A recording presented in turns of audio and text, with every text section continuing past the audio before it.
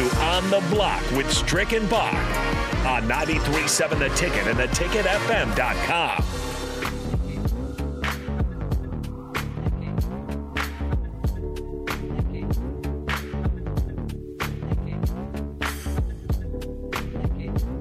We're back here on the Block with Strick and Bach on 93.7 The Ticket, and we're pleased to be joined by our friend of early break and the Lincoln Journal Star, of course, Steve Sipple. Steve, how you doing today? Good, Bach. How are you and Strick doing? Oh, I think we're doing pretty well. Hanging in there, Sip. Good to hear you. Yeah, good to hear both of you.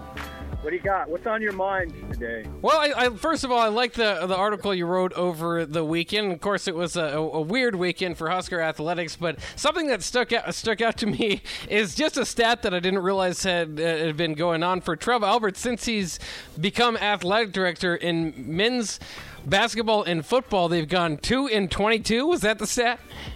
Yeah, he's presided over something of a nightmare to this point. Seriously, I mean, Eric, your co-host can really, Bach, losing at that level is hard. I mean, it's hard on everybody, including the AD. Now, he's not responsible for it, but he's presiding over an athletic department when your two premier sports are struggling at that level, there's an impact it sort of has on everyone. It's hard to define. It's intangible, but it's there. So it's 2-22 in Big Ten play. Yeah. That's something that none of us think about. Just take yourself back, guys, into July when Trev was announced as the AD and how good that felt for the athletic department. It was a grand day, and it was they handled it properly, and Tom Osborne was on the scene. And, in those moments, you feel kind of a burst of optimism. And then you fast forward 7 months, just 7 short months, which is really a blip in time. And, 2-22 in the Big Ten in those two sports, it's really remarkable. And then, of course, you have this situation with the women's team, which is remarkable in a not a good way, but it's remarkable. Eric knows I've been covering Nebraska athletics for 30 plus years, and I've never encountered anything like this. So it's very unique, and it'll present very unique challenges to Trev while he's dealing with the men's basketball situation, while he's dealing with NIL and all of that, which is a lot to think about for him. So yeah, his energies are really stretched in different directions.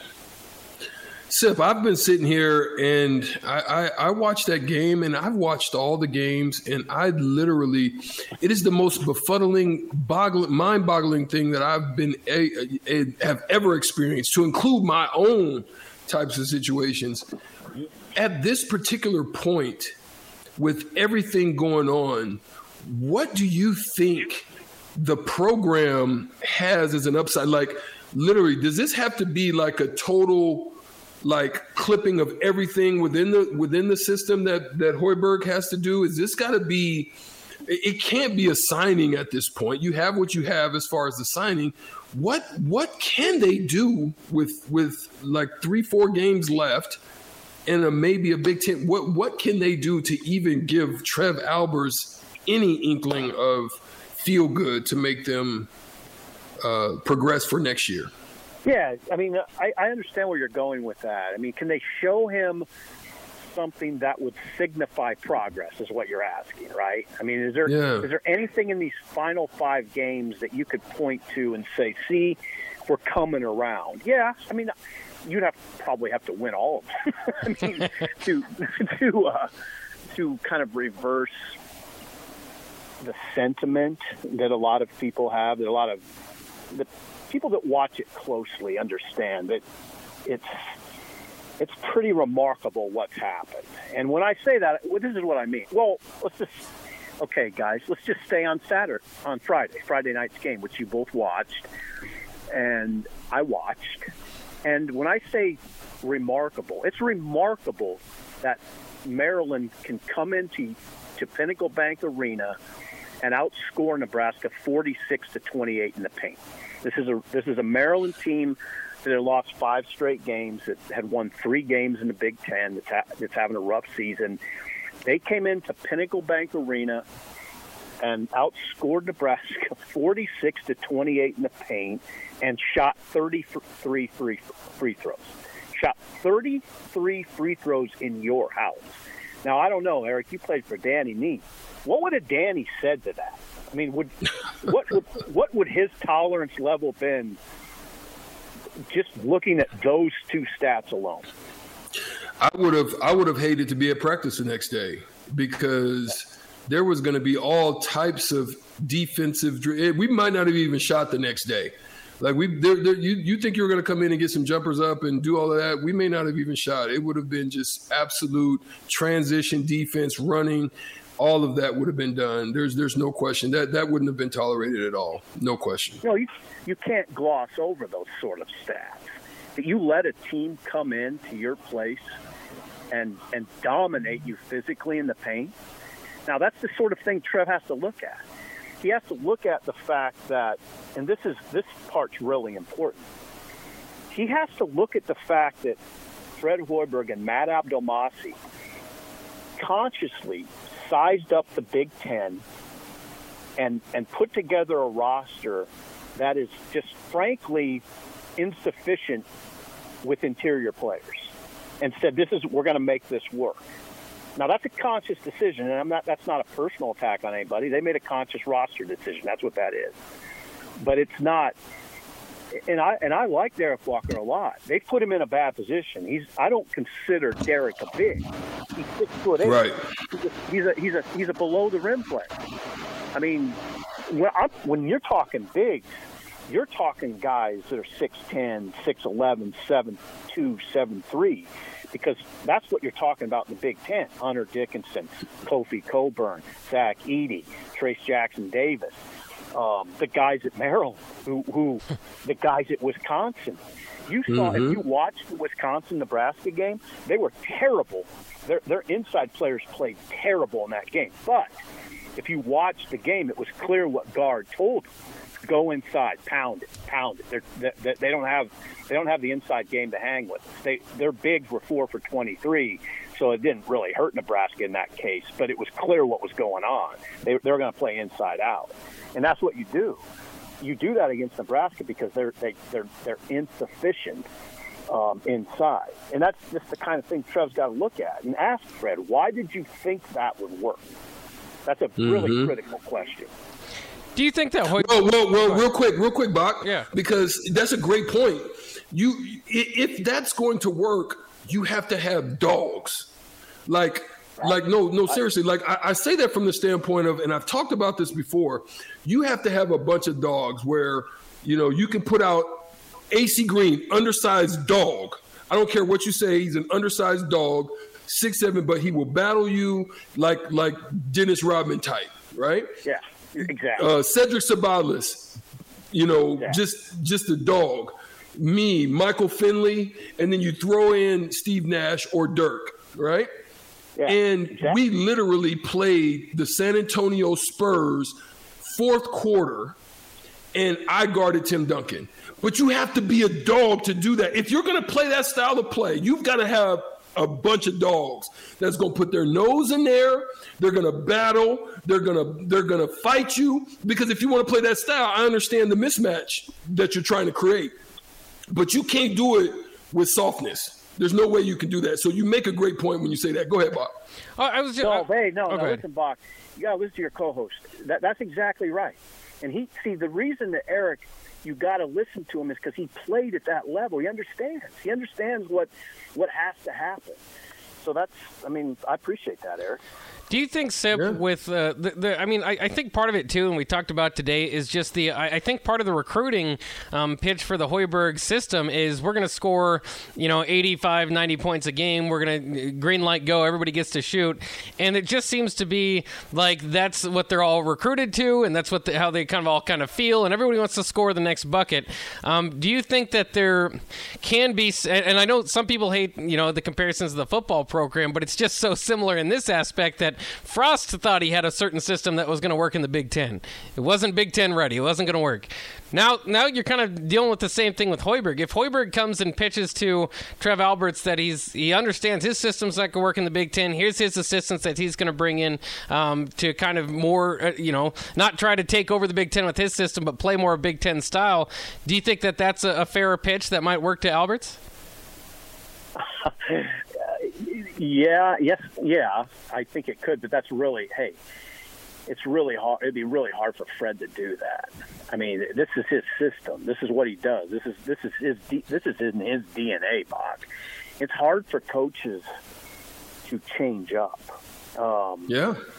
It really is. This is what he knows. This is him. Yeah. This is Fred Hoiberg. So he could. What I would add to the conversation is this. There were a lot of smart people that were telling me in Frost's second year when they hired Fred. So it's Frost's second year, I believe it would have been, and then when they hired Fred. Smart coaches. And I it's not that I didn't listen to them. I just wanted to see how it play out. But they were saying this isn't going to work in Nebraska. They have two coaches in their main sports that don't run the right systems for the league. Fred's system would work in certain leagues. Now, I don't follow college basketball well enough to know exactly which leagues, but I could say the Big 12 would probably work. It's a little different. It looks a little different. The league looks a little different. Big 10 football, we all know intuitively and consciously that it's different. Big 10 football is different than Pac-12 football. Eric Chenander will tell you that it was an adjustment going from the American Athletic Conference, which is more wide open and smaller, to the Big Ten, where it's much bigger. And this is what Eric will totally understand, Bach. So what happens is the field looks a lot smaller on Saturdays in Big Ten football because the guys are so much bigger. There's not as much open space. The field literally tightens.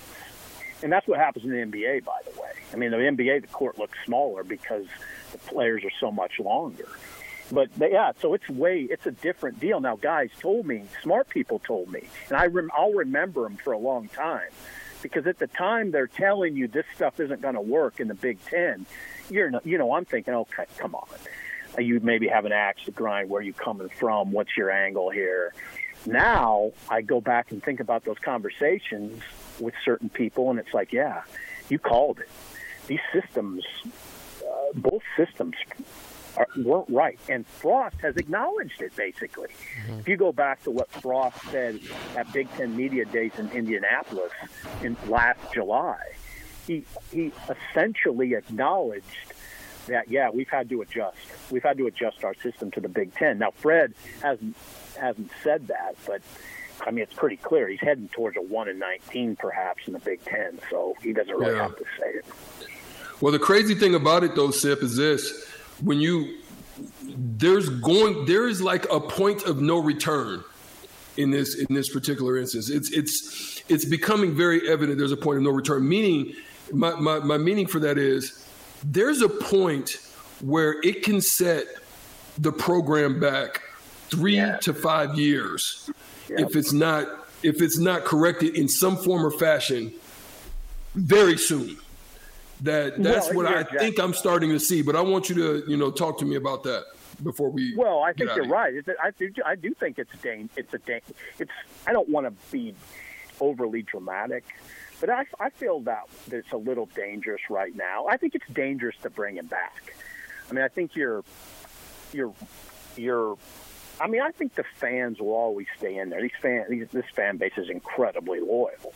Phenomenal. But what are you doing though to the what kind of message, I guess, would you be sending to your athletic department to the other coaches, to everybody involved, if you brought him back, given the remarkable rates of losing, what are you saying?